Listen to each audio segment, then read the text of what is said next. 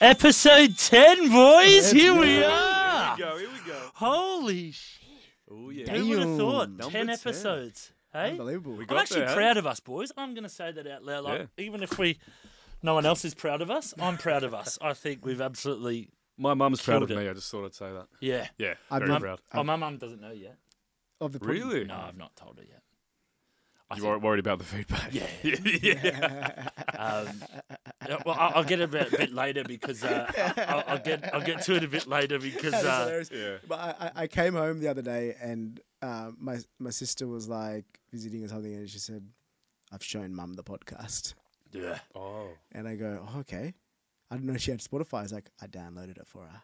Yeah, I bet she did. And I was like, Yeah. yeah. Who is this bloody idiot? Yeah. No, she loves it.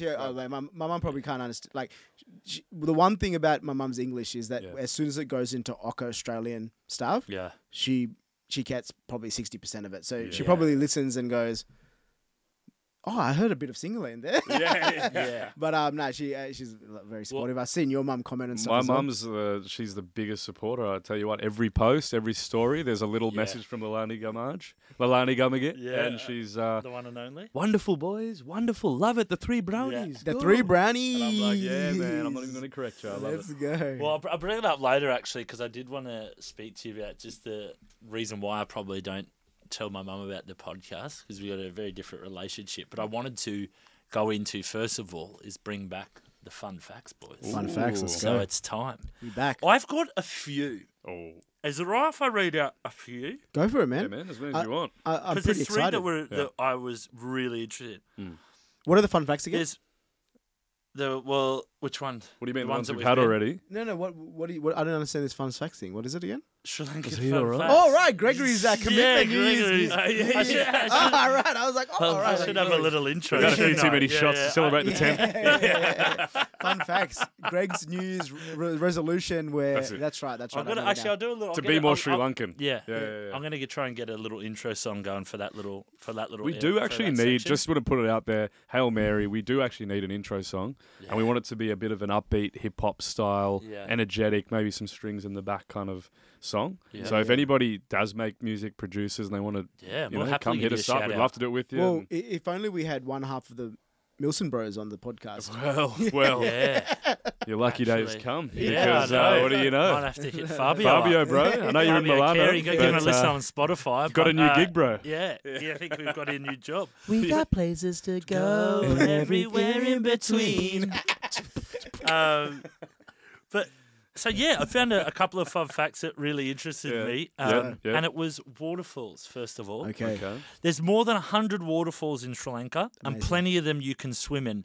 The majority of Sri Lanka's electricity is supplied through hydropower plants that tap into the immense energy of these falls. That's amazing. Did not know Forward that. Didn't know that. Didn't know that either. Did not know that. Yeah. Are you kidding? Did No, you guys I not know literally that? had No. no idea. There hasn't been a single fact yet that I've known. That one, At least knowing the last one. that one, nah, absolutely not. I did not know. I knew there was a lot of waterfalls. Yeah. Did not know they had like I didn't know there were hydroelectricity pumped onto Fully it. onto it, eh? Yeah. Meanwhile, we have Snowy Hydro and Snowy 2.0, 60 billion or something. Yeah, They're just exactly right. utilising. You guys are using nature to its full We've got advantage, bro. influencers just taking photos in front of them. Yeah. No, exactly right. That's very Powering interesting. and That great does for happen in Sri Instagram. Lanka too, to be honest. And another one, Yeah. I didn't realise the first female prime minister was elected She in Sri was. Lanka. That is true. In the world. Yes, that is That's true. mental. That's I didn't know Amazing. that. Yeah. I believe she unfortunately had a sad. I'm not sure. I don't think Bandar Naik, I'm not sure. I think it was actually a husband who got assassinated. Oh, I think. Oh, Jesus. Wasn't So Chandrika, there's a bit of a right? story I behind don't. it. I'm trying to remember. I don't want to act like I can remember it vividly. But in was it the 1962, night? Yeah. no. We should ask your dad. He would definitely know. True. Yeah. Siri, But- when but- you're free, let us know. But I'm pretty sure it Siri's was something his to do father's name, with not the- her husband was assassinated, but she was not. But I knew that her daughter then also became the head of state So of Sri that Lanka. was Chandrika. Wow. Yeah, and her then she, daughter was Chandrika. yeah, and then Gotcha. she got so it's Sirimar and Chandrika, right? Mm. And there was this one of I think the daughter who was the prime minister more recently or the head of state more recently actually has a glass eye, I think, on the back of some sort of bombing or something like that. Jeez. So look, man, being a politician in Sri Lanka is not a. I Not was a about to say, yeah. but scrap it's that off the amazing. list. It is amazing that that we do have the first female head Not of an state. advisable career. And the last one, obviously you guys weren't a part of this percentage, but Sri Lanka has a literacy rate of 92%, which means they have the highest literacy rate in South Asia and one of the highest rates throughout Asia. That's they true. study very hard. Yeah. And I love how you had to preface that we aren't included. We are. Oh, we're yeah, 8%. Yeah, we're in the literacy. Yeah. But You're the 4.5%. 92 minus 100. Plus 4.5. Okay, yeah. You guys aren't smart like me. But I had heard that before because when I go to Sri Lanka, my cousins readily tell me about how pun intended. Readily tell me about how good their literacy rate is. But also they often ask very interesting questions about Australia around like whether we ride kangaroos to work and things like that. So I guess like it doesn't matter if you can read if you don't understand the basics. And I love when you tell them that we do. Anymore, can it? Like with the internet and that surely can't be a question people ask anymore. Americans, you never know, bro. Americans. Never know. They don't even have an internet there, I don't think. They got balloons. They're really good at sports as well because they're always the world champions. You know, World Series champions because they play. World Series of baseball, you mean? Yeah. It's amazing. Like I forgot when they came to Australia and played an Australian team since they're world champions. Do what the fuck does that make sense? Yeah. That's they beat the 50 other countries in the world. The 51 other countries. When I said it's an American, he didn't get it obviously. And it was just a personal joke, but I went, oh, man, I miss when they came to Australia. I said, when did they come to ANZ? He goes, no, man, they play in America. I said, well, how are they world champions? He goes, because it's the World Series, man. And I was just like, well, I really do hope that cricket takes off in America because I remember that game with Sangakkara, Sachin, all the old school, all the old dogs playing. They do. They did like a little organised game in like a baseball stadium, I think, a few years back, or many years back. Well, was that where Shane Warne went? I think he went over there too. They all got together to try and build the game there. But I feel like we need a Kohli or one of the young guns to kind of come in and just keep building with all the migrants coming over to America these days. Here's a really interesting point. It's not a scoop because it's publicly available information, but the next World Cup is in the Caribbean and America, right? And this is one of these ones where, you know, when you learn things later in life that you go, wow, I'm so dumb, how did I know this? About 5 or 6 years ago, I went, oh, I'd really love to visit Jamaica and the Caribbean one day. Like, let's have a look. And I go, bro, it's south of Florida. Like, all this time I thought it was like somewhere else in the world. Like, and it's like the Caribbean is south of Florida, man. South of like it's like central. Central America, like north, central, south. Yeah, somewhere in the it's like pocket. islands. Yeah, and I go. So when they said the World Cup was going to be played in the West Indies and in America, I was like, oh, that makes sense because they're right next to each other. But yeah, for years I thought it was somewhere completely different in the world. Should we do that? Maybe we should. Should we go? Imagine a commentating gig at the cricket. For the World Cup. For the World Cup. Well, like, do a podcast during the game. That'd be amazing. Mate. Forget the grade cricketer. We're the second grade cricketer. We're not good enough for the grade cricketer. We could go. I think we could go podcast commentate on some of the cricketers' nights out potentially. Like we go to the pub and go, oh, now Virat Kohli goes towards the bar. He orders a gin and tonic. He still hasn't drunk a drop of alcohol since he's been here. Yeah. That's how he plays so well. Yeah, that's right. And no, that's not his wife.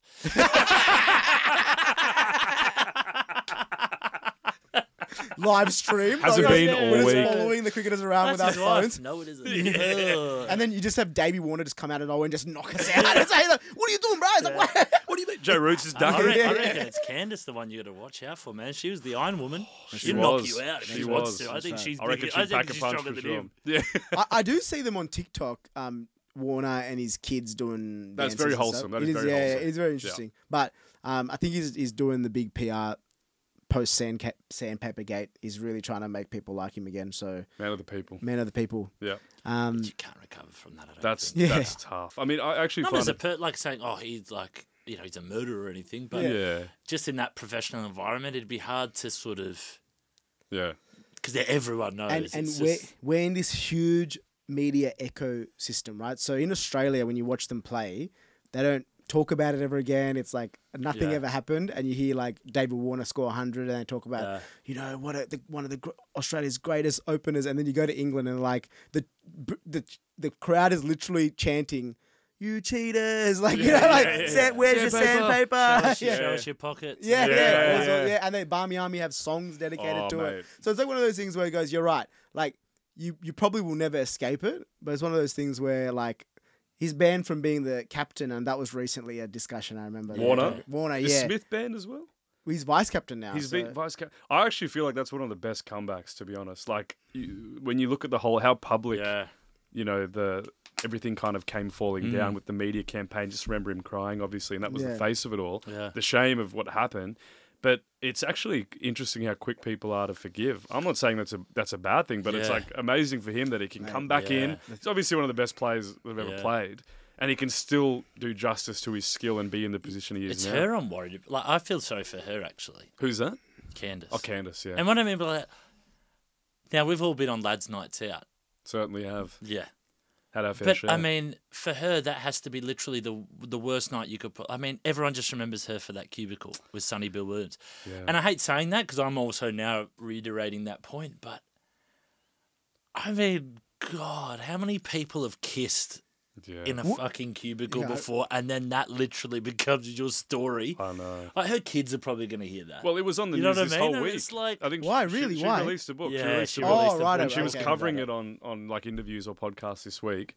And I think SBW had actually acknowledged it in one of his books at some point and not named her out of it, which is, I really respect that. Yeah. He said it was a woman, you know, in the store. But he more blamed himself and said, but I was the one who had the woman. Yeah. So I had the girlfriend, so I was in the wrong. Yeah, 100%. So it's good of him not to just go, oh, it was her. Because it wasn't. It was two people hooking up. 100%. And it's such a long time ago. Different life stage. 2007, I think it was, or something like that. Dude, far out. Get over it. One of the things about Sonny Bill Williams, while we're on the topic, is that he's one of these people. I'm a Bulldog supporter.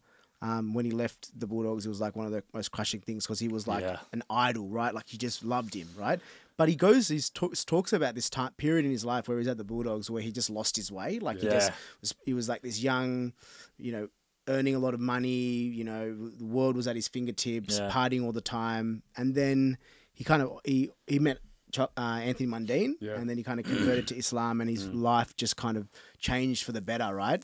And I think about, you know, him reflecting on those times and he talks about it often and he's just become probably, especially in Australia and New Zealand, the most marketable sports person in the world, right? Like as in whenever he goes somewhere, it's like just dollars just fly from the sky. And I think it's because of that unbelievable transformation of his character, which make people like see him as a leader now. And 100%. I think, plus he's stunning. Oh, he's amazing. Yeah, he's gorgeous. He's gorgeous.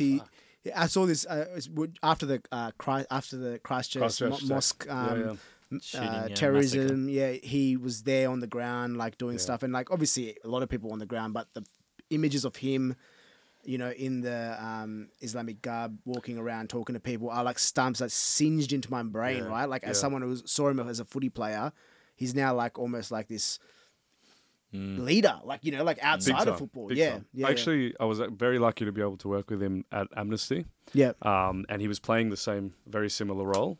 He was at obviously a good stage in his life where he's very self-aware and reflective on how he wants to use his fame and voice for good.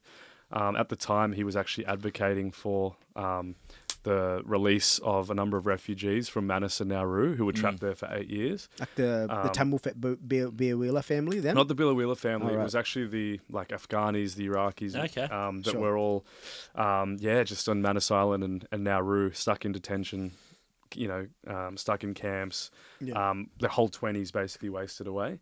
And actually a big strategy of Amnesty at the time when we worked with Foz very closely as well was we need to leverage the power of sports stars that share the same values as us to bridge the gap between this niche issue that a small group of Australians care about, which is a very small, you know, a few hundred refugees at the time, and mainstream Australia. And sports is the best way to do it. But we can't get every sports star. No. Sonny Bill was one of the few that Craig brought in. And he chipped in. And I just remember we were doing volunteering at Addy Road, which is a community centre in Marrickville. I 100% want to recommend anyone to go down there and just spend 3 hours packing boxes and food for the homeless. It goes to help so many people. You get to meet very interesting people and, you know, you're giving back in a very tangible way. But he was there with his kids. And I remember, like you said, firstly, he's freaking massive. Like, genuinely huge. Unfathomable to see a human that big. He's huge. And he's just sculpted like an actual, like just like someone's gone like with like work, like a little that pec's not big enough. Let's put like it's unbelievable, and he's probably in his late 30s now, right? And he's still an unbelievable specimen. If 100%. And all his attention at this point is, apart from his athletic endeavors, is to how do I leave a good impact and speak up where most other sportsmen wouldn't speak up. And this is one issue where he wasn't comfortable initially with the how to talk about the topic. So we got him trained and he killed it. And he basically brought in so much attention and awareness. And I still remember that when he went into the Australian Parliament, it was so hard to get meetings with a number of MPs. As soon as we said Sonny Bill's coming, I swear to God, every schedule cleared. And there was just a million photos with him in the halls. And it was great. That's what I'm talking about. A lot of influence, so marketable, man. Like, everything about him now is like every section of society that you could want to target, he could do it for you, you know what I mean? Like, other than probably if you wanted to market a beer, right? Like, you probably couldn't go to him to market a beer, but we all, I think Chamira's cracked a Asahi right now. Celebrating episode 10. Of course. We got to do it, man. Got to do it in style. And I guess one of the things that often we've done and how this podcast actually came alight was just on a night out and we talked about it, right? Yeah. God, I think a lot of things sort of stem from lads' chats, because I was just thinking about this when we caught up on the weekend. Yeah. I didn't realise how therapeutic it is. Now, don't get me wrong, it could be as well, like, we're not, taking anything and it's not 3 a.m. sort of get-togethers like it used to be anymore, but we'll still go get a drink and just sit around and talk shit. But you realise you do talk shit. Yeah. And then I come home and, like, I'm always like... It's out of the system. Yeah, like a weight's been lifted off. And I was just thinking with you boys, like, do you see lads' chats as therapeutic? Or do you see it as just a place where you can get just random thoughts out of your head? Just go, bleh, and then that's it? Or do you find it therapeutic? Do you sort of get good things back from your friends in terms of, I don't know, life or situations? Like I learned so much from my friends. Like, I think that having those conversations over a beer can often open up, stories or experiences that you probably wouldn't have brought up if you weren't, if your inhibitions weren't gone a little bit and you thought, okay, maybe I could share this story that I haven't spoken about with anyone, or wanted to get the boys' opinion on this or that. It's very therapeutic. I think, like, when you have a chat that opens your mind to the possibilities that are out there for yourself as well. Like, often the problem I have is that I often think of myself in a certain way and I go, well, this is what people think of me and this is like how I see myself. So I shouldn't I try to, you put yourself in a box, right? And then you hang out with your mates and your mates will say something to you where they go, mate, you're so this or you're so that. And you go, I didn't even know people thought of me like that. You know what I mean? And you go, oh, well, that's really like empowering. You're like, oh, that's nice. It's nice to hear, but it's not in a nice way where you've gone, tell me something nice about me. It's just organically come up. And it kind of changes the way you think about things, I think, and how you view yourself. And I think the cool thing about hanging out with your mates, whether it be on a weekend, weeknight, 5 o'clock in the morning for a walk. Yeah. Obviously, wouldn't be advisable before work to get on the whiskeys, but some people do it. Some people do it, right? 12 o'clock somewhere. But it's 12 o'clock. It's 9:30 somewhere. Yeah. But in Mexico, yeah. But I think, like, when you set some time aside to just have a good chat. I remember at your birthday, we all sat around talking about, topics of bloody AI to dating to everything. Right, went through, and I think it's just one of those things that it is a bit of, just blah, say things that you wanted to say for a bit or whatever. And I think it's specifically gender-based as well. Like, I definitely know I could talk to girls probably about different things than guys, but there's just things like, I don't know why I wouldn't talk to a girl about those sort of stuff. In the same way? In the same way, do you think it's the topic? Attitude? Do you think it's the topic or the manner in which you talk about that thing? Like, I wouldn't bridge this topic with a female, with women. Yeah. But I will be able to have the same energy when I talk about it. No, I think it's more like, it's not the topic, it's the way. Yeah, it's the way. It's the way I speak. Yeah. I think when I'm in front of the lads, it's a bit more... Well, there probably are topics too, but it's probably more the way, I guess. Even in general stuff, I'll just be a bit more like, I don't want to fucking do that.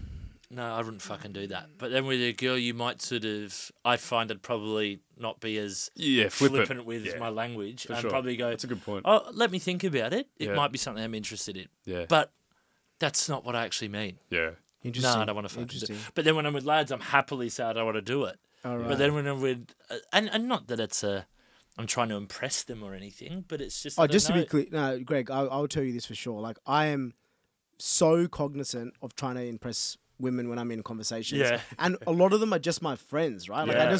I just always want to put my best foot forward in terms of, like, just wanting to be the best possible person you can be in a situation. Often, sometimes you can't. Sometimes you know people make mistakes. People say stupid shit. You can't really control that. You can control, learn from your mistakes, and be a better person, right? But I think, like, yeah, you are. I think it's different, but I think also, like, I found that weirdly over the last, since I was probably, you know, since ending high school, like, I've had a fairly balanced group of mates. Like, it's been like 50-50. Like, I have really strong women friends, and then I have a lot of mates who are guys, and I kind of get different things from different people and different groups. I think I think definitely, like, if I wanted to have a sook about something, I'll definitely call a mate, like I'll call Chimera or you or something, because I never want to be like I know this is probably too deep, but I never want to be a burden on people. So I worry about, like, just calling someone and saying, hey, do you mind if I just talk to you? But whereas, like, I know that some people have, like, X amount of capacity for those chats and some people don't. So you go, okay, you choose the people that have, well, it's not really gendered, I guess, in that sense. It's like, you pick people you talk to in that situation where you go, this person probably wouldn't mind if I called them and tried to, like, just want to talk about something I was going through or whatever, right? Whereas I think in other conversations or other relationships, you know that probably in this situation, not that it's not appropriate, it probably isn't the right person to go and have a talk about something because it's just on your mind. It's more. Is there a topic you reckon is you're more likely to have with women? Yeah. That you'd broach than the blokes? Or even vice versa? Is there a particular topic that comes to mind that you're more likely to have or you'd have more often? Work chat's an easy one. Probably emotions. Yeah. With women's a lot easier. Yeah. I find. You can open up a bit more. I'm better with the lads now. Yeah. Like, I'm not crying every day. Yeah. But every 2 days now. I'd happily cry in front of a girl quite easily. Yeah. But I'd probably hide it from men. And not because I'm toxic. It's just an inherent thing. So it's not like I want to. It's just in my head. I'd be like, I think I've cried in front of blokes about maybe 4 times in my life. Some, at least 2 of those. Yeah, exactly. Yeah, some or 4 of them. Just for the record. No, but I've seen you cry as on one. That's what I mean. I did ask Greg to be one of my best men, and that nearly made me cry. Mate. See that? I've still got the photos. That's amazing. That was amazing. That was amazing. It was a good moment. It was a very good moment. Yeah, so I'd probably be about that, but more about, like, my family emotions, right? Like, when my family, the issues I have with them, I'd probably tell a girl a bit more if I was to be dating her rather than the guys. But what I was getting to as well with the girls is that, and I could be completely wrong, but I almost feel like sometimes when I see girls going out, it's like a show. Yeah. So it's like almost the opposite. And then when they go home to their boyfriends, that's when it's like, but when they're with the girls, it's like just a bit more performative? Like no, what you were sort of saying, you know how they just all big each other up? Oh, yeah. It's like, they just take it to the next level that no one surely is that, like, the dress isn't that amazing.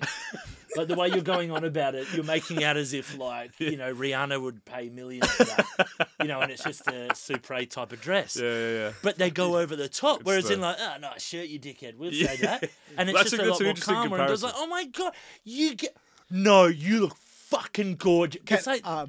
Mate, I got to tell you this right now, right? Yeah. So one of the things, especially with the podcast that I've noticed, right, is that we obviously do these shout outs and it's really fun for all of us because we get to acknowledge the people that are listening and giving us feedback, right? The men who we mention will be like, oh yeah, thanks, nice, yeah, cool. Yeah. If we mention one of our female mates or women mates that write in, they're like, thank you so fucking much for mentioning me on the podcast. Yeah. That was so cool. Yeah. And they just go, it's like fucking paragraphs. And you're like, wow, I feel really appreciated right now. Man. Whereas the guy's like, I remember we mentioned Johnny. Johnny was like, thumbs up. It was pretty good. Yeah. I've literally still had mates who've not said a word, but they'll like stuff, but we'll never talk about it. I've had family members that just won't talk about it. Yeah. And like similarly, if it's every time it's been a woman, it's been like energy, exclamations, loving it, love the stories, so love this part. There's bits I like about it, and there's bits I don't like about it. There's bits I like about it, be like, fuck, I'd love to walk into a room and the boys just went, oi, you sexy bitch. Yeah. You bloody sexy bitch. Those heels are delightful. Yeah, you look good, Greg, good. Turn around. So you get that, but then it'd be like, they go on for so long that I'm like, oh, God, I don't think our lads could do it. We'd be like, can we stop praising it? Yeah, shut up, man. What are you talking about? Let's just talk literal crap for the next 4 hours. Yeah, not crap. It's something that we'd find interesting. A lot of people probably don't. Yeah. But it's just I find it very therapeutic, and I've always wondered. And from girls, please message in. Do they find it as like? Do they just go in and talk absolute shit for 8 hours and then come home? I would say so. I think the biggest surely. The biggest thing I've learned compared to when I was younger is that men and women are extremely similar in many ways. Definitely different in many ways too. But when it comes to chat on a night out, I feel like it's like no holds barred. Like everything's on the table. You reckon it's the same type of chat on a night out? I reckon it is. It's just slightly pointed towards talking about males as opposed to the other way around. Yeah. So. But the energy's the same. I feel like it's the same. Just how is it? Like, tell us the details. Yeah, and I think at the end of the day, it's like everything. It changes over time, right? Like the conversations we had when we were 18 with our mates are different to the ones we have. Yeah, it was just shit, right? Not so different. And I'm sure it's actually we do have 40% of our viewers are women, so maybe which is amazing. What a night out with the girls really, and. You could do it from both sides if you've all got boyfriends or you're all single, because I guess that would make a difference in terms of how the chat would go. Yeah. But I'd love to hear it just because it's so therapeutic for the guys. Yeah. Mate, but when I see girls, sometimes I think that looks like a lot of energy.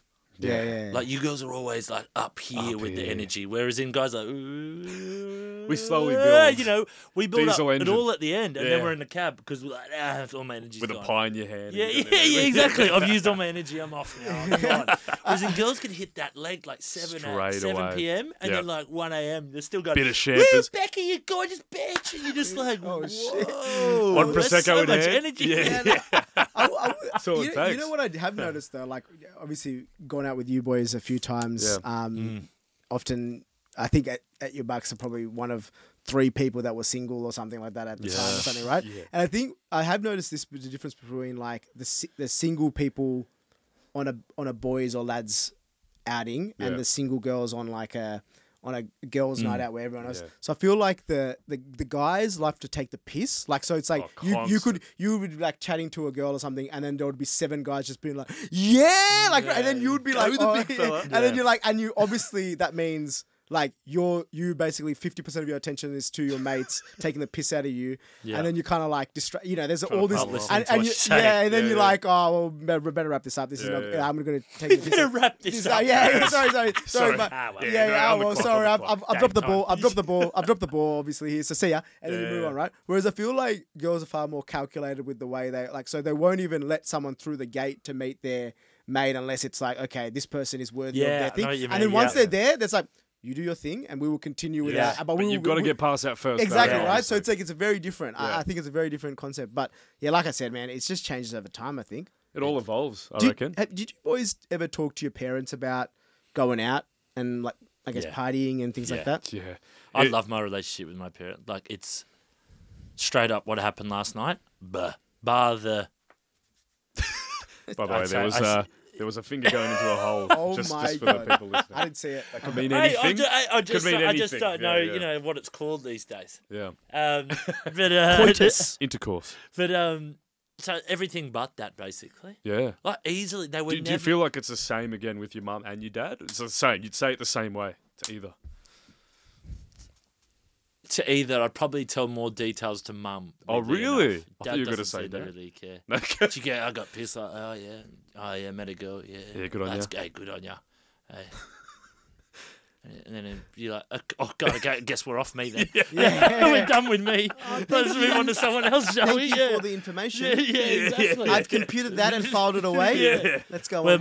Now we can begin the real chat, which is about me. And then mum's was like, She's the colour of the door at the entrance of the club Yeah. to, the wheels on the taxi home. Yeah. I need to know every fucking Can I just say, I have met Greg's mum once. It was much delayed, but she, within a second, I knew where Greg gets his sense of humour from. Oh, really? She's literally like Greg. Same humour, just really just an open personality. Yeah. Very welcoming. Makes some awesome oysters, I'll tell you what. Remember that. Don't forget that. But yeah, I can see why you've got a good relationship with her. And how you got, because I've got, and we could talk about it later, but it's definitely evolved to a great place now. Yeah. Where I didn't think as a 14-year-old kid you'd ever probably get there with your mum or your dad. But how about you guys? Have you over the years got better or even open up a bit, boys? Has it been rough? I think has it been shit? For me, it's been a bit of a roller coaster, but I think it's been quite good in the last, I would say, 5 years or so, where it's been there's a mutually understandable level of what's going on. Mm-hmm. Yeah. I think growing up, without a doubt, look, the gist is that my sister, who's quite a bit older than me, 12 years older than me, we all grew up again in the small country town, figuring things out, trying to adapt to the culture there. I can imagine my parents and her.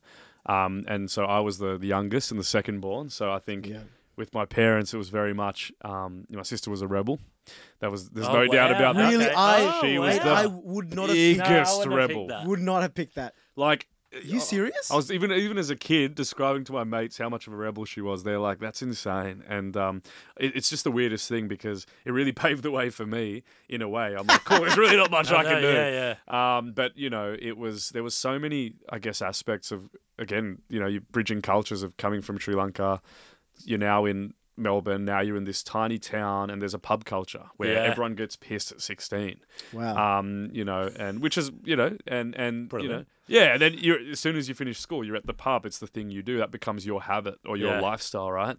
And so for me, it was interesting because I think there was a big overcorrection in a way where it was like, no, we are going to make sure that you don't go down a path where like anything related to maybe your studies, just, I guess, distractions, let's call it, could get there. So I feel like I was a very straight edge kid, but I definitely had the Bart Simpson. I was Bart Simpson at heart. Like, I absolutely loved it, The Simpsons, and connected to his character. So then as time went on, I just started to, rebel more and more. And I think I was like a straight A student, got like, SRC voted and all that stuff. And then when I was 15, once the hormones kicked in, I remember be quite rebellious, and that's when I started to grow. I was the skinniest kid. Oh yeah, and I was very much like, Dad tells you what to do, Mum tells you what to do, you listen. That's it.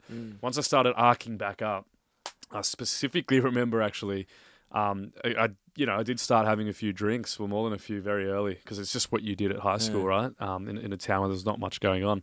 And I remember I was going out so many nights in a row, and I would just say, like, we're going to, Morgan's place or this other mate's house for a movie.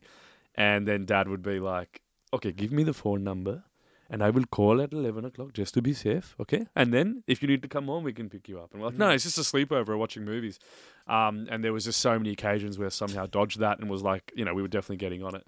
And one particular time, it was like one too many nights out of movies. Yeah. And I was like, I'm going to my mate's house. Dad's like, you're not.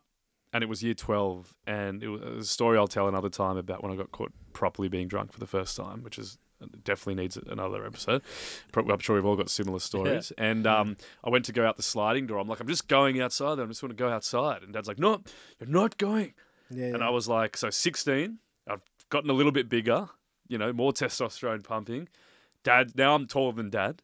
And it was the first physical situation where we had to challenge each other and test each other, the manliness in the house. Yeah. And I've got the sliding door in front of me. I've got Dad between me and the door. I've got Mum to the right going, hey, Chummy, Santa, calm down. Yeah. And I'm like, okay, I won't go to the bloody party. I'm just going for a walk. I'm just going out the door for a walk around the block. He's like, no, I'm not letting you go.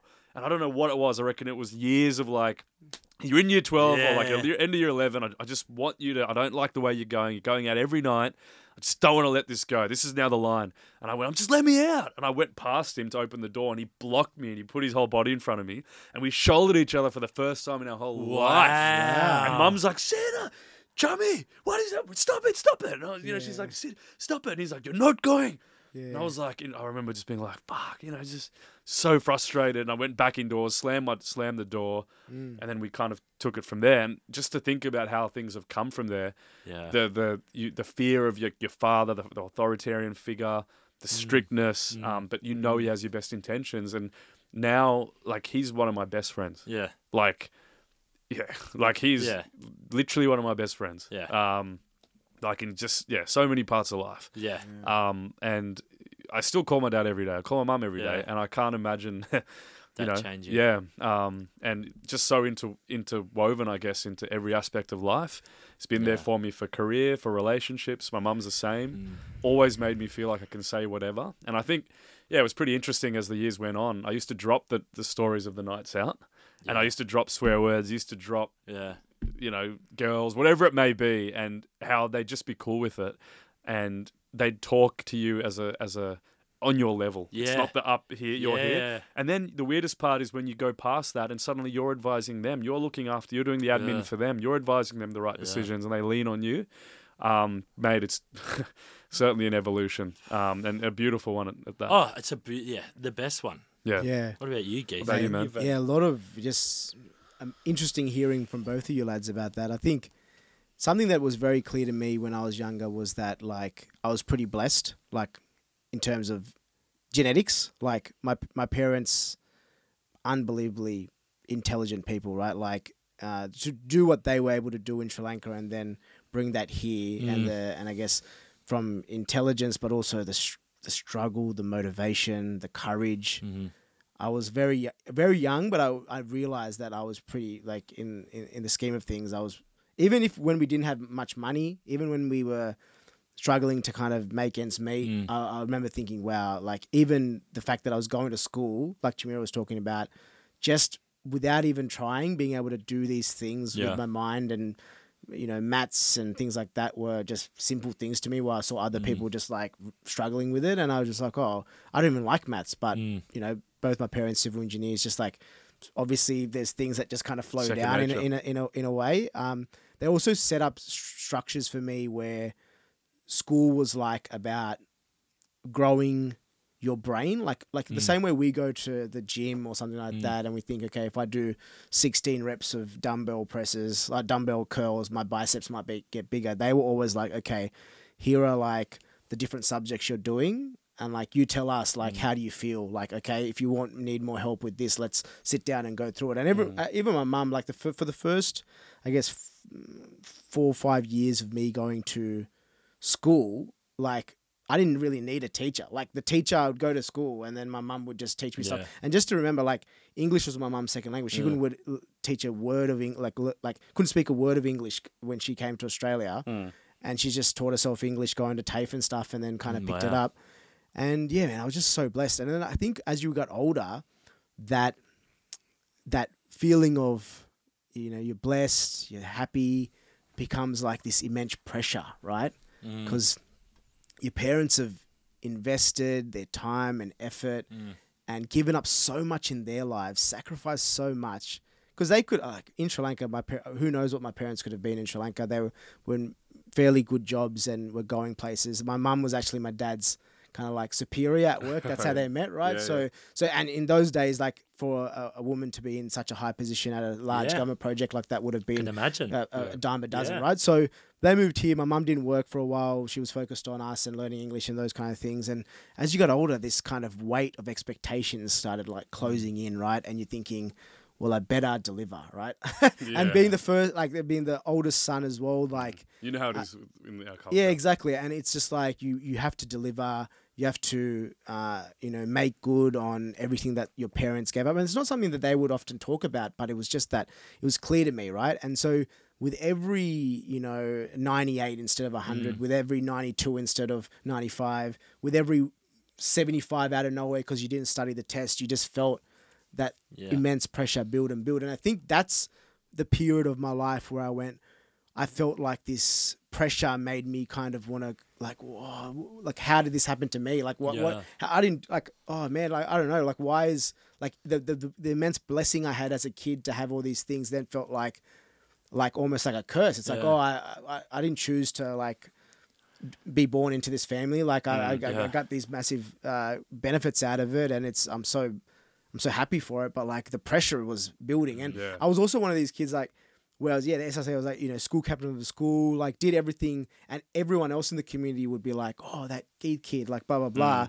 And I just remember distinctly like my parents being like so proud of me, but never really.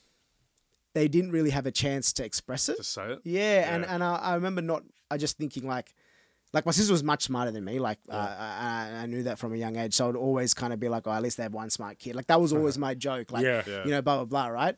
And, I remember the first time, and man, I remember this so vividly, like it was yesterday. I did a lot of this youth parliament stuff growing up, and I remember giving a speech in Parliament House, and I'd just been elected to this position, and I was like, wow, this is really cool. And I got to invite my parents to Parliament House. Oh, man. And they got to see me speak, and I talked about my parents and, have always just like, wanted to make them proud. And man, I was just like, I wasn't a wreck during the speech, but afterwards, like that was emotionally like something, right? And I go to see my dad, like we go outside New South Wales Parliament House to see my parents, and I just see my dad who's clearly just been bawling his eyes out. Oh, wow. And anyway, that happened, and I was like, wow, that's unexpected. Yeah. Anyway, so I come home after a while. I'm sitting in a bed, and my dad just kind of opens the door and comes into the room before he goes to work. And he just like wakes me up and says, Puta, I'm very proud of you. Oh, and I was like, brilliant. I was like 18 or something at the time, and I was like, holy shit, like it was like a weight had just been lifted off my shoulders, right? Yeah. And I was like, wow, like, because I thought, if I wasn't a doctor, if I didn't do this or that, like, they'd probably be like, oh, that's good on you, blah, blah, blah. But like, and then slowly, even my mum who like, look, my mum unconditionally, every day you feel it. Like from, I don't know, maybe that's mum, dad thing, but every day for me, the emotions there. Regardless of whether she just scolded you for 10 minutes about fucking something, you feel that love, right? Yeah. And I remember, I just remember one day, like, she didn't really get the political stuff at all. Like, she would be like, when we moved here, we used to give the pamphlets and do the letterboxing. Now we did this for years so you could get a job. Yeah. And now what's happening is that you are doing the letterboxing for free. I don't get that. What's the volunteering thing? Go get a job, like full on not understanding it, right? And then I remember like the first time she fully understood the political thing was I was on TV doing like a panel discussion at the ABC The Drum or something. Debate? Yeah, it was a debate or like SBS Feed or something like that. And I was on TV, and I told her about it. I've told her so many times, this is what I'm doing, blah, blah, blah. And then she gets a call from another auntie and goes, I just saw Geet on TV. And then she's like, yay! So, you know what I mean? Like, it was like the external validation made sense now. She's like, oh, so that's what this means. You know what I mean? She wasn't doing it for free. Yeah. It's like, it's just part of our grind, because I think like when you think about it, it's like they struggle just to survive. Yeah. So that we can struggle to thrive, right? To get ahead. Yeah. To forget build intergenerational wealth, build a society where we can see people just like us in the highest echelons of power, right? Yeah, and I think that's what's at this stage in my relationship with my parents, they get it, because they see the things that you've been able to achieve and go, well, all of this they know, like I tell them every time anything good happens, that like nothing is possible without them. Yeah. But they know that like their sacrifices were worthwhile, but there's so much, there's so much more to do, and it's just the beginning, right? Yeah, man. But it's spot on what you say again about, it's like Maslow's hierarchy of needs. Yeah. Our parents had to flee their place of comfort, but move from a place of comfort, family, language, everything that's familiar. Yeah. Basically start from zero and just work so hard to even give us the chance to dream. We can't even dream. You can't dream when you're in that state. Yeah. That's right. You're in survival mode. Yeah, and that sacrifice for their kids, not for their careers. That's right. Maybe they would have had all those tussles internally of, I live once too, but I'm doing this to set my children up. And, think about this concept, and just think about this. As in Sri Lanka, 1% of people go to university, right? Like, because it's free. In Sri Lanka, that's yeah, all yeah. it is. It's only a small amount of people that get selected. Like you could probably find other ways, but they have this system through the A levels where it's a very small percentage get through. So if you're someone that has a great job on the back of a degree, you're on a pathway where it's like, if you're selfish, you just go, okay, this is fine. I'll just kind of work my way through here and it'll be fine, right? Yeah. But the full move is completely about the next generation, right? Yeah. And it's like, especially in the time we would have grown up in Sri Lanka, it wouldn't have been a safe place to live. Like as much as like I love the country, and now it is definitely a safe place to go and travel. Sure. But at that stage of time, like my parents told me stories where essentially they would go in different buses to work just in case if the bus blew up and they at least had one kid to look after me, or one parent to look after me, right? Like those kind of stories they just tell flippantly out of nowhere, and you're like it was nothing. what? Yeah. You know what I mean? Like yeah. And so I think that is where the only disconnect is. Like it's hard for them to empathize sometimes with the struggles we go through because of the immense struggles they've gone through. Because we're in the self-actualization phase, or even close. Yeah. So for them, it's like you're it's like saying if you want to be an artist or a singer or a muso, like you're in the business of expressing yourself. That's the stage of life you're at. So any problems that come with that can't be like how do you put food on the table? What do you mean? Just drink some water, go to sleep. But no, mental Take a health. Panadol. Yeah. Go to bed. Wake up better. I always say my parents were like that. But it is a very common thing, right? Like that drink water, go to sleep, get some sun, you'll be sweet. Come on now, you'll be fine. Yeah. What about you, man? I want to hear about your relationship with your mum and your dad and how that's evolved. I mean, growing up. My parents divorced when I was like 10, so I lived with them both at different stages. So I'd probably say, if anything, I feel terrible for probably how I treated mum when it first happened. Not that I was abusive or anything like that. I just, in my head, dad's cooler. Oh yeah, you know, all that sort of stuff. And and mum was the discipline. Yeah. Dad was the fun. Yeah, right. And, when you're a kid, who wants... You're impressionable. Yeah. Who wants the discipline? You want the fun, right? Yeah. And then, as soon as I lived with my dad, love him to death, but it was like 2 years after I lived with dad, I went, oh, my God, I love you. I love you so much, Mum. Come back, Mum. How old were you when you lived with your dad? Started at year 11 to 15. Yeah. Okay. To 17. In Brizzy? Yeah. Yeah. Because Mum, lived in Sydney. And... and then when you start moving out of home, and I think as soon as you start paying bills and that, you start to go, oh, okay. Yeah. So I want to go out and I don't have enough to go get a case of beer to go out with the boys. Yeah. But you had to worry about food for me, clothes for me, for me. School. And like single parent, you're just like... So just as the years have got on, I've just always made sure to let her know, hey, that didn't go unnoticed. I appreciate that didn't go unnoticed. Yeah, that didn't go unnoticed.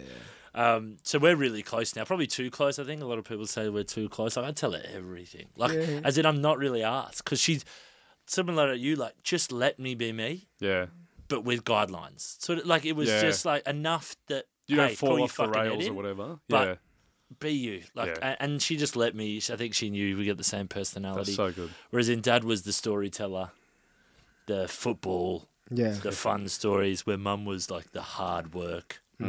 Like determination, and now she's retired, living the life because of what she did when she was doing all that. Like, she didn't come home till like 8-9 p.m. some nights, but leave at 6 a.m. And that was most midweek nights. And she was at she was at Maryvale. She was at Maryvale Homebush. Connection, right? Yeah, it was Maryvale, but when this time she was at the Royal Agricultural Society. Oh, okay. In Homebush. Right. So we were living in Caringbah. Wow. So you can imagine that. That is a trek. That trek every morning, 6 a.m. I remember. So we have a great relationship. Definitely have our moments. Yeah, I think of course. like any family members, and you talk about, you remember the first times that there was, me being 6'7". It was like 15 when I was. Is your dad is he a big guy? He was a Socceroo, right? Like he would have been a stocky. No, just stocky. Yeah. He's 6 foot. Mum's 6 foot. Yep. Yeah. And I'm 6'7". But yeah, no, man, I and the way you speak about your parents, and I could see the emotion coming through. Yeah. Same with me, man. I'm one of those people that if I have a dream that any of them pass away, I wake up crying. Yeah. Yeah. Like not Bro. intentionally. But you know, I know. Stop, man. I know. This is going to be the first time there are tears on the pod. I think we've all been. The older I get, our eyes the have been more welling you up mention this whole their time. name, Yeah. and I get emotional. Yeah. Oh, Like dude. isn't that My weird? biggest When you're younger and nightmare you're just as a like, kid, Yeah, my yeah, biggest nightmare as a kid Yeah. was nothing but my parents dying. Oh, Yeah. I used to Yeah. shit myself Yeah. because my dad used to do this thing. just hold on. Just wait. Hey, I want to get Like a emotional as full-on well, but the shit? way you said, I literally shit myself. It's like, okay, When when I was that's a 2 problem. years, Dude. Like, what not do you just mean? when I was in nappies, no. when my dad he does this thing where he goes, I can read your palm, here's your heart line and your lifeline, your Yeah. career line and your heart line. And his was always so short, his lifeline, compared to everyone. So I used to wake up and have the crying, tears, nightmare of the dad's gonna die at 40. And I actually thought about this a week ago. I'm like, he's like 72 or something now. Yeah. And I think, wow, younger me genuinely believed that my dad was going to die at 40, and I used to plan and prep as to how we would move the family forward. Yeah. And last week I was like, geez, I'm just lucky. Like, Blessed. yeah, It's no just matter so- what happens, we know that time's going to Yeah, come. no, We all know exactly that. right, And the yeah. more I've tried to accept that more and more over the last few years, because I feel like it helps to just talk about it. In Western countries, we don't talk about Oh, it. Yeah. man, we don't talk It's about really that. like swept under the rug. My dad said when he lost both his parents, Mm. he went, the biggest realization was, he goes, whenever you're in trouble, you call me or mum. Mm. Because imagine that first moment where in my mind I went, I need to call my mum and dad, and I go, I can't. Yeah. Like they're wow. just not Yeah. there. Yeah. And you just start to, and Yeah. just the older I got, the more I realized, and like, I yelled at my dad the week over the phone, and I was in the car with someone, and I cried. Yeah. After, Because you felt I bad. hated myself Yeah, for yeah. yelling at him. I'm like, what are you doing, you piece of shit? Yeah, I yeah. remember looking at myself in the mirror in the car, and I went, Yeah. do you feel big? Yeah. Yeah, You just yeah. yelled at your dad, Yeah, I you know. fuckhead. Like, that doesn't make me... It's So true, it's just mate. weird how Far emotional you out. get with them now, where you're like, I, they piss me off in so many ways, but I Yeah. wouldn't pick anyone I else. thought in it. the world. I thought it today. I was talking to my mum today. I'm talking about 5 hours ago, and I was like, she wasn't understanding what I was saying, and I was like, "Mum, what are you?" And I was like, "What are you talking about?" Like, and she goes, "Oh, I don't. I thought it was." Like, no, I'm talking about this, and then I was like, I felt so Yeah. bad. Yeah. I was like, I'm gonna remember this, Yeah. and be like, That's why what did I you have hate. to talk to her like Yeah. that? Like, she's your fucking mum, Yeah. man. There was just no need it's for like, it. It's those little Little moments things. where you're like, little moments where you're like, oh, I'm so upset, and then literally you finish the conversation and you're just looking at a way of how do I make it up to them? do I Like, make yeah, it yeah. You're like, I love oh my god, like Yeah, it's like what this. text can I send? Yeah, what what present can- can I send? Yeah. What, do, How do I yeah. just come show over on the appreciation? weekend? Like, yeah. No, it's It's very. they're the only ones that can make me cry the way they do. Like no one's been able to make No. me cry as No. as heavy Oh yeah. as like like where Yeah. when you sometimes you It have taps that into cry where you're something like that's childhood real. and innate, Yeah. I feel, right? Like a Yeah. core of you. Yeah. You know, it's really interesting. Like we were talking about the therapy, lad therapy, Yeah. drinking, blah blah blah, right?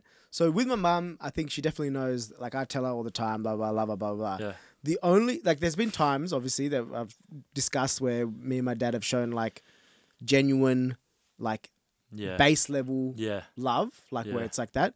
But the majority of the times where we have these deep and meaningful conversation is after a few whiskeys. Yeah. And we're just like holding each other's heads and just being like, I love Yeah, you. You know what I mean? Like, really? yeah, Yeah. yeah, Oh, yeah, that's yeah. fucking That's amazing. Dude, it's like I like love I that, remember man. like we were just recently in Sri I love Lanka that, and man. it was a Christmas party Yeah. and someone else had given me a shirt, like some uncle or something, and I put it on and like I always try to like be very gracious, like when someone gives me a gift and like, oh, we look like brothers, like, you know, like that kind of little banter. And I remember like everyone was like, oh, you know, Newton, watch out, he's gonna, you know, you lose a son here, like that kind of Yeah. jokes. And later in the night, we're like fucking 7 whiskeys in, and we're just like, I love you, you're like my best friend, yeah. like all this kind of Man, stuff. that's And we're so just like good. talking about it, and we're like sometimes I go, I wish we could just, and we have deep conversations about intellectual topics though. Yeah. So it's like so. I have different. Yeah, it's like we Yeah, sit down and we yeah. go, oh, we're watching the news. We talk. We have like a 10-minute conversation about this Yeah. or that, Politics, or this, whatever. society, And you whatever. go, okay. Or then he'll be like, oh, can you help? Now again with the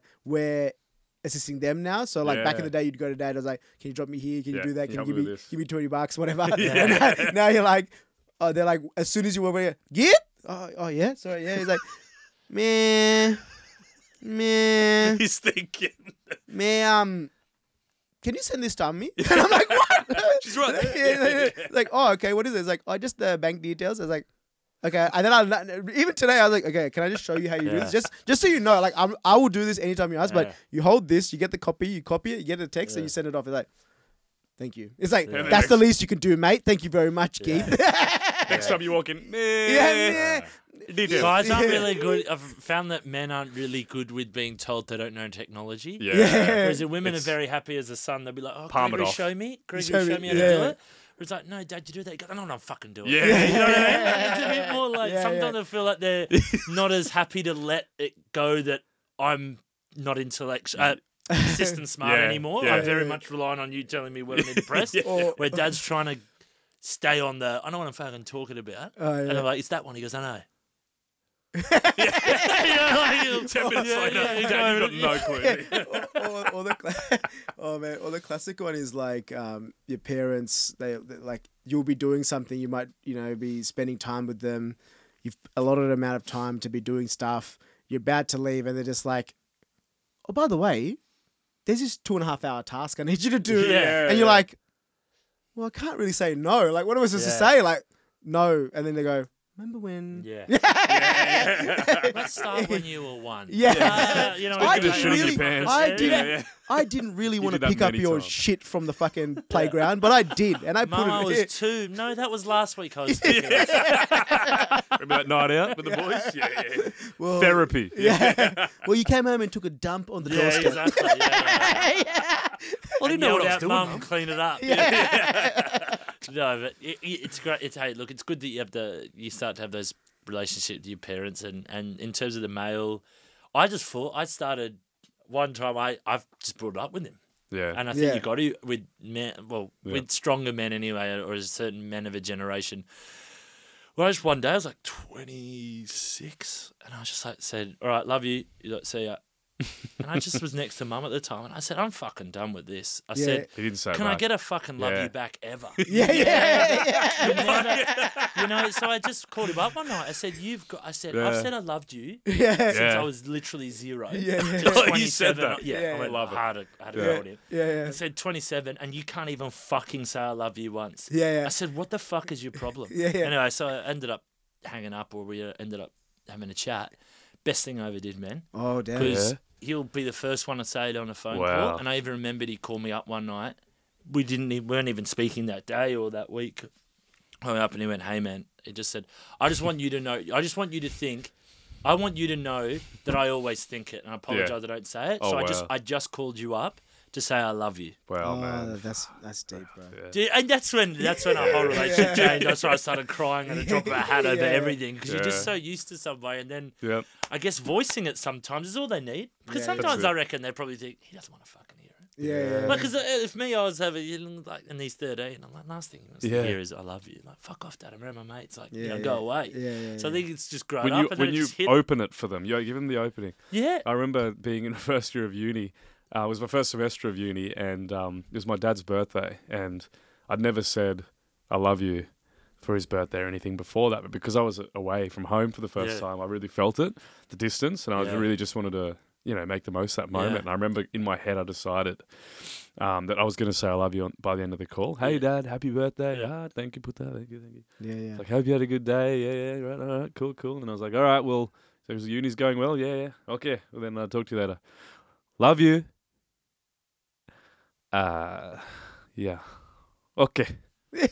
No way. That was it. Yeah. And then I remember just laughing, and I told one of my mates, and I was like, dude, what is it with brown dads? And then I remember, like, I didn't know how to get past that, like, for years. So then I remember, I think, like, I was 27, and I decided I'm going to write him for his birthday again this year. I'm going to write him a note, and I'm going to write it on behalf of the family. I'm going to say, I'm proud of you.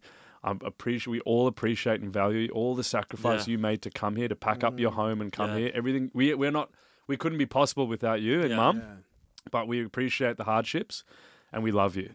And I said that to him, and again, like he was like, thank you, Puta, thank you, very nice. Yeah. I was like, didn't say it. And so Stonewall Siri. Yeah. I think it was, I think it was like maybe a few months back when they were last here, or a couple of months ago. And, I would just say I love you, but I'd say it to mum and dad. So mum, I say I love you on every single text and call. Oh, yeah. Every single one, it ends with I love you. Yeah. So with dad, I was like, when they were leaving back to Armidale, I think it was before the wedding or the one trip before the wedding, I was like, all right, love you both. Like, they know. They know. Dad's like, okay, yes, okay. Okay, waving, like, but I'm like, I love you both. They're like, yeah, I love you. Like, mum's saying it. But I don't specifically remember dad saying it. So I reckon we'll definitely broach it. And then I think the other day I texted him after he sent me a birthday card. Me and Such a birthday card. So that was, 2 weeks ago? Yeah. And it was such a beautiful card. And I just said, I texted him a photo of the card. And I said at the end, thank you so much, Dad. It means a lot. Lots of love. And then he wrote back, okay. Oh, my God. And then it was, how can I help you with the next thing? Like, what help do you need with the property? that's the Like, thing. so he shows the love. Yeah. Oh, no, sorry. Maybe it was good. Maybe it was like good. No, but and it was like he acknowledges it. Yeah, we do, but let's move on. Let's move on. Yeah. No, that is that's so funny, man. I think it's also like one of those things where it's like the way he's showing his love is like by ticking off the actionable items that he owes you. It's like, okay, so now there's something that I need to do for you next. Yeah. That's his love language. That's what I've learned as I got older. People take the piss of that love languages. They're actually pretty spot on. No, Everyone's true, got their own one. And it's the thing that really gets me is like often you never get a chance to see how much, like, I guess, things that happen to you, how it affects your parents. Yeah. Like, you just think, oh, you're feeling bad, or you're feeling down and out, or all sorts of things, mental health, or whatever it is, and you're thinking, man, this is such a big drain on me. Like, I feel so shit, blah blah blah. And then you never really see how it affects how that so true. affects them, right? Yeah. And I remember one day, and I just remember one day my mum caught me crying once, right? Just by myself. I was just having a wail, just crying, and she seriously, man. Sorry, I thought you were. Yeah. Sorry. Come on, Gregory. I was gonna have a big wail. Wail. As in, sorry. Yeah. I was like having a cry, just about something that was happening, and I was like, wow, blah blah blah. Mum walks in, sees it, instantly, obviously moves into comforting mode, just like talking to me, saying basically stuff that you want to hear when you're really upset. Someone like you shouldn't be crying, but all this kind of stuff. And I go, oh, okay. Anyway, so then I go, thanks, I really appreciate you coming, finding me, blah, blah, blah. Thank you. Anyway, I kind of like go on my day, and I think, I should go. I'll just go check in on Mum, see how she's going. I just find her like crying by herself. And I was like, far out. Like, you think, you're like, well, what's happening? She's like, I just saw the pain in your eyes. And shit. She's like, I never wanted to see that. You know what I mean? Like, and yeah, you just go, wow, man. Like, and you see, like, that was one of the only times where I've gone, the pain I was feeling was like so much more for her. Yeah. And I was like, wow. And it's not like, and she was like, it was just by chance. I just saw it, man. Yeah. I swear you've got it. Only if you have kids that you'd probably understand. Exactly. I think it's so hard to relate. It's like, God, like imagine being that invested in one person that they're crying. And it's an extension of you. It's an extension of you. You're watching this, like, it's so true. I also remember growing up, and if I was in a mood, it would just affect the whole vibe of the house. And I'm like, can't you just sort your shit out? Yeah. Like, I'll feel my way. You need to be strong and stable. And then, like, even now, every now and then, if I'm ticked off for some reason, like, I feel like my parents are more irritable because they're like, why is he ticked off? Like, why is he? Yeah, agree. It's just, you're in sync. You're the same. You're the same person, right? Yeah, man. We could go on about this. We go for a long time. I think we've hit tears. But wait, what an episode. Hey, we hit tears for episode 10. That is tears for 10, baby. Tears for 10, baby. Tears for 10. That should be a mental and health. another one. This should be a mental health charity. Do we get rebate of this? Medicare rebate for this? Tax deductible status of Black Dog. Yeah. Well, make sure you say I love you to your mum and dad. Please, if there's one thing, hearing this. if there's one thing from today, just remember how short life is. Yeah. How special and quick it goes, and say I love you to your parents. I love you to your parents, and there's great waterfalls in Sri Lanka. Hell yeah. Peace out. I love you. Love you all. Love you all.